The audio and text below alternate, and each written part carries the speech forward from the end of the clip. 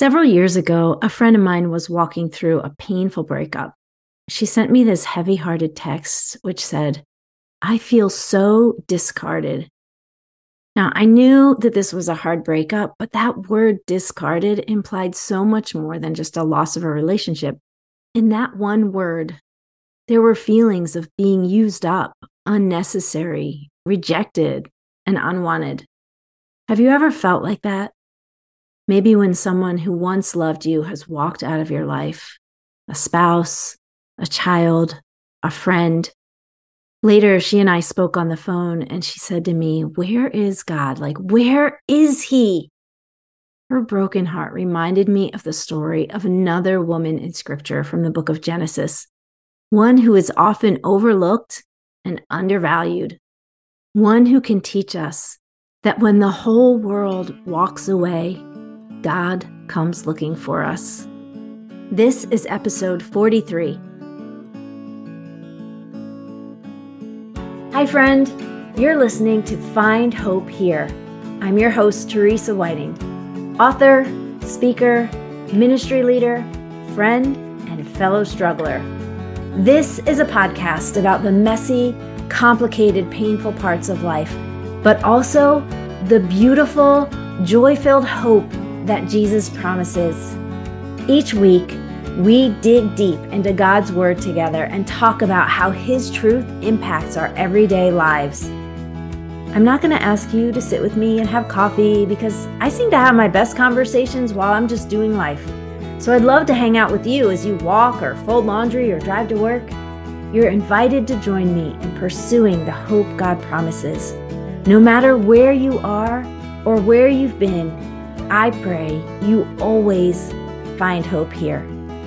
Let's jump into today's episode. Today I'm going to do another creative retelling of the story of Hagar. Hagar is one of those characters in Scripture who just seems like she doesn't belong. Like she's not somebody that God would care that much about. And yet, as we know, as we study Scripture, we know God always has a heart for the most unlikely individuals, for those that the world would cast aside, that the world would discard. So I'm going to read her story and then we'll talk about it. I feel the slightest flutter and run my hand over my belly.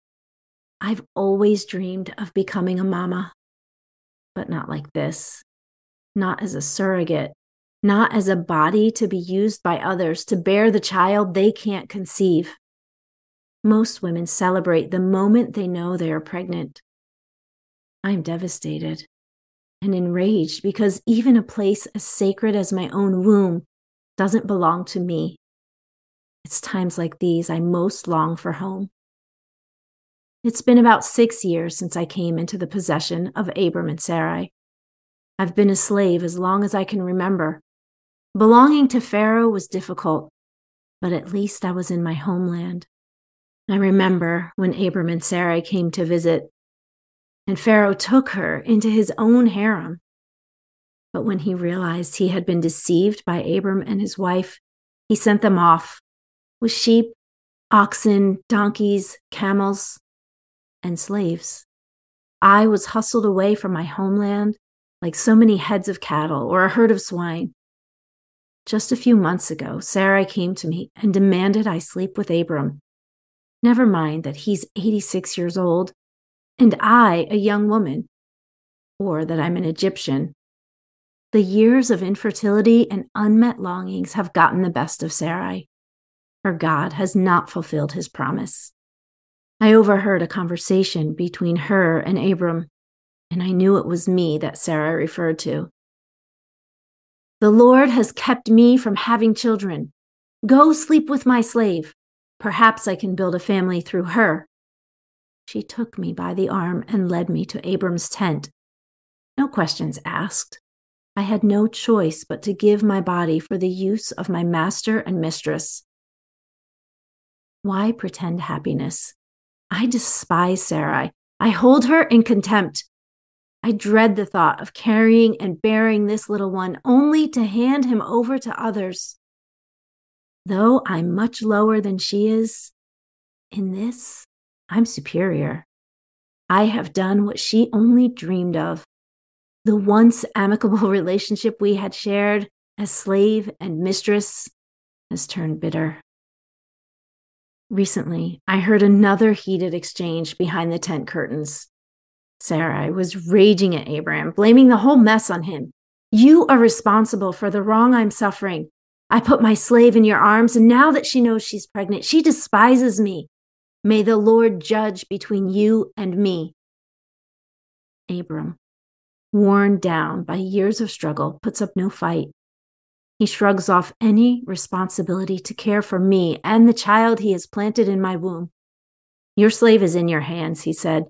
Do with her whatever you think best. Whether it is her anger over years of infertility, or my blatant disrespect, or the idea that a common slave can do what she cannot, Sarai's harsh treatment is more than I can bear.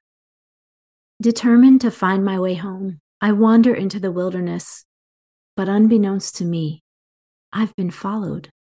I cradle my belly, wondering what the future holds for us. It doesn't take long to realize this was a mistake. How could I walk back to Egypt pregnant and alone? But how can I go back? Coming upon a spring in the desert, I drop to my knees and begin scooping water into my mouth, letting it run down my chin and drip on my tunic. Suddenly, I hear a voice. Hagar, slave of Sarai, where have you come from and where are you going? Hagar. I almost forgot the sound of my own name. It's been so long since anyone addressed me as something other than slave. I hear my name on the lips of the angel of the Lord. Why would he come and seek me out, I who hold no place among his chosen people? Cannot say why this God would come for me, only that he is here now. He sought me out in this desolate wilderness, and though he knows every detail of my story, he speaks to me, the rejected, abused slave girl. I tell him where I come from. I'm running away from my mistress Sarai. But I have no answer to the question, and where are you going? He acknowledges my pain and makes a promise about my son. Then he asks me to do what I dread, return and submit to my mistress. But before I turn and head back, words pour out of me like a fountain. It may be my joy at finally being seen and known. Unlike the gods I grew up with, this God saw my tears and heard my weeping. You are El Roi, the God who sees me, I cry. Truly, I have seen him who looks after me. I, the female Egyptian slave, have encountered someone who is looking out for me. Maybe I'm not disposable after all. Though hard, I return to Sarai. Eventually, my son is born, and I name him as directed by El Roi, the God who sees me. His name is Ishmael, which means, incidentally, God hears. Every time I call his name, I'm reminded of the one who heard me weeping in the wilderness and came looking for me. 14 years later, the sound of a newborn cry pierces the air, and along with it, the joyful shouts and laughter of Sarah. This is no ordinary birth. I am bearing witness to the miracle of the Lord creating life in Sarah's dead womb. God has fulfilled his promise. The next few years are filled with wonder and awe for Sarah, Abraham, and little Isaac. But as he grows, the realization dawns on me that Ishmael and I are no longer needed here. One day, there is a grand celebration. The whole household is celebrating the weaning of Isaac, and my son mocks him. That is just the excuse Sarah needs, at last, to banish the two of us for good. Over the sounds of music and celebration, I hear these biting words. Cast out this slave woman with her son. For the son of this slave woman shall not be heir with my son Isaac. After all these years, we are still simply this slave woman and her son. Though this is difficult for Abraham, he sends Ishmael and me into the wilderness with a loaf of bread and a skin of water. It doesn't take long for the water to dry up. Since I can't stand to watch my boy die, I settle him under a bush and go far enough away that I can't hear him weeping. And I weep as well. Once again, I hear my name being called from heaven. What troubles you, Hagar? Fear not, for God has heard the boy's voice where he is. Up, lift up the boy and hold him fast with your hand, for I will make him into a great nation. God opens my eyes, and I see a well of water. I fill the dried out skin and give my son a drink. Faithful to his promise, God heard. Not just me, he also heard my son. As Ishmael grew, God was with him. His extravagant grace is beyond my understanding. Ishmael was not the promised child. He and I appear to be merely a blemish on Abraham and Sarah's beautiful story. And yet God cared for us. He sought us out. He revealed himself to me personally and intimately. He came to this desperate, lonely slave woman and called me by name. He heard the cry of my teenage son and rescued us. What more could I ask? I have met the God who sees me. I have seen him who looks after me. Sometimes God brings us into the wilderness so we can hear his voice more clearly. We may come by way of a divorce, a diagnosis, or a financial crisis. Sometimes it's by way of a job loss or the loss of a friendship or the rejection of a prodigal child. We may feel like Hagar or like my friend who felt completely and utterly rejected, discarded. But we can be sure that there in that wilderness, God has come looking for us. What's so stunning about Hagar's story is she's introduced in Genesis 16 as Sarai at the time, Sarai's female Egyptian servant or slave. First of all, she was female in a patriarchal society where women were marginalized and often objects of discrimination. If that were not enough, she was Egyptian. What place could Hagar possibly have among the matriarchs and patriarchs of God's family? She was a foreigner, an outsider. She grew up worshiping idols and following the pagan customs of her culture. But by far, worse than both of those was the fact that Hagar was a slave. She was most likely acquired by Abraham and Sarah during their journey through Egypt. Was she sold alone? Did she go with her family? We don't know. There's no answers to these questions. But as a slave, Hagar did not have dignity or value or freedom. She didn't even have autonomy over her own body. When she found herself pregnant, is it any wonder that she despised Sarai, that she looked at her with contempt? I'm not justifying her actions. I'm just saying that I think I can understand where they came from.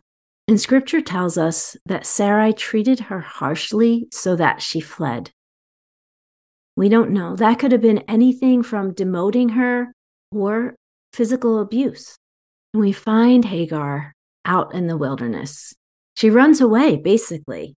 Now, depending on where you are in your walk with God, Psalm 139 might either feel like a threat or a comfort. But I would think to Hagar, if she heard these words, they would have been a comfort. I know that over the years, they have been a huge comfort to me. Listen to Psalm 139, verses 1 through 12. O Lord, you have searched me and you know me. You know when I sit and when I rise. You perceive my thoughts from afar. You discern my going out and my lying down. You are familiar with all my ways. Before a word is on my tongue, you know it completely, O Lord. You hem me in, behind and before. You have laid your hand upon me. Such knowledge is too wonderful for me, too lofty for me to attain. Where can I go from your spirit? Where can I flee from your presence? If I go up to the heavens, you are there. If I make my bed in the depths, you are there.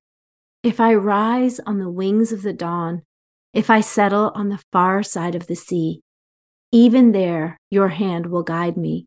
Your right hand will hold me fast. If I say, surely the darkness will hide me and the light become night around me, even the darkness will not be dark to you. The night will shine like the day, for darkness is as light to you. No matter where we go, God is there. He is with us. We can't outrun him. We can't outcry him. We can't be in such a deep, dark hole that we're out of his reach. And what amazes me is that of all people, God went searching for Hagar. Ishmael was not the son of promise. Hagar was not part of the chosen family. And Genesis 16:7 says, the angel of the Lord found Hagar near a spring in the desert. That word found means to seek out, to find by looking for. He was searching for her. He was on a mission to find her. And he called her by name. If you read this story of Hagar, you'll find it in Genesis 16 and 21. It's so fascinating because no one in the story calls her by name except the angel of the Lord. When he comes to her twice, he calls her by name, Hagar, servant of Sarai. I've heard that the sweetest sound that anybody ever hears is the sound of their own name. And if you read the narrative, Abraham and Sarah don't ever refer to her by name. They say, my slave, your slave, her, she. And yet the angel comes and he calls her by name. No wonder she was so ecstatic that God came looking for her. She did something no one else in all of Scripture has ever done. She named God. She said, you are El Roi, the God who sees me. I have seen the one who looks after me. I want you to think about, how have you seen God look after you? Think back over your life. When has he come looking for you? When has he met you in a dark, desolate place? Not only does God see, he hears. God told Hagar to name her son Ishmael, and Ishmael means God hears. And we see him following through on who he is. In Genesis 21:17, it says, God heard the boy crying, and the angel of God called to Hagar from heaven and said to her, what is the matter, Hagar? Do not be afraid. God has heard the boy crying as he lies there. So we see God sees, God hears. A few weeks ago, I was reading in Isaiah and I came across this phrase when Hezekiah was crying out to God. And he sends a message to Hezekiah and he says, I have heard your prayers and seen your tears. Well, that sent me on a little bit of a hunt through Scripture. I love to trace the threads of ideas through Scripture. And so I looked up this idea of God seeing our tears and hearing our prayers, and I saw it showing up over and over again. In Psalm 6, verse 8, the psalmist says, depart from me, all you workers of evil, for the Lord has heard the sound of my weeping. The Lord has heard my plea. The Lord accepts my prayer. In Psalm 3, verse 4, it says, to the Lord I cry aloud, and he answers me from his holy mountain. Psalm 28:6 says, blessed be the Lord, for he has heard my cry for mercy. Psalm 40, verses 1 and 2 say, I waited patiently for the Lord, and he inclined to me and heard my prayer. Psalm 116, 1 and 2 say, I love the Lord because he hears my voice and my prayer for mercy, because he bends down to listen. I will pray as long as I have breath. And verse 8 says, he has saved me from death, my eyes from tears, my feet from stumbling. Verse 11 says, in my anxiety, I cried out to you. And this is what I love. When you and I are in a dark place, when you and I are crying and praying, and it seems like we're waiting and we don't know if anybody's listening, we know for sure that God hears, that he sees. It makes me think of the story of Leah. And I know that in her story, it says God saw that Leah was hated. She was in a terrible situation in her marriage. And God saw, he knew, he did some amazing things for her, which we'll talk about in another episode. If we think about Hagar, she grew up in Egypt. That was a nation that did not follow God. They had idols. They worshiped all different deities. And here's what Psalm 135, 15 to 17 says. The idols of the nations are silver and gold, the work of human hands. They have mouths, but do not speak. They have eyes, but do not see. They have ears, but do not hear, nor is there any breath in their mouth. When Hagar met the God of Israel, she met a God who has eyes, who has ears, who is attentive to those he loves. There are so many beautiful lessons that we learn about God from Hagar's life.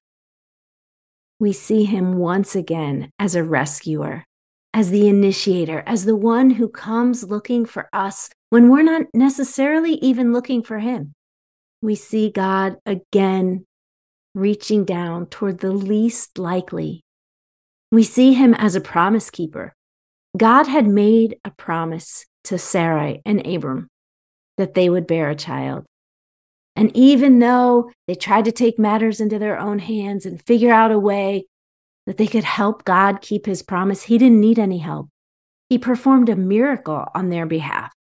But he also kept his promise to Hagar. He promised Hagar that her son would be a great nation. And when it looked like all hope was lost, God heard his cry, and God came to their rescue again. When the people in your life tell you that you're not important, whether that's with words, with actions, with silence, and you find yourself in a desolate place, in a wilderness, you need to know that God is not finished with you. You can be sure that he is seeking you out.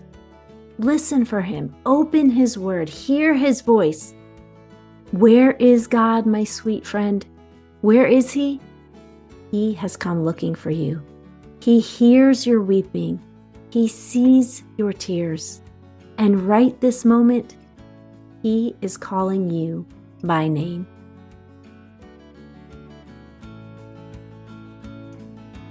Thanks for hanging out with me today on Find Hope Here. To find anything I mentioned on the episode, go to teresawhiting.com/listen. That's where you can find all the show notes. Also, I wanted to let you know that I am available as a speaker.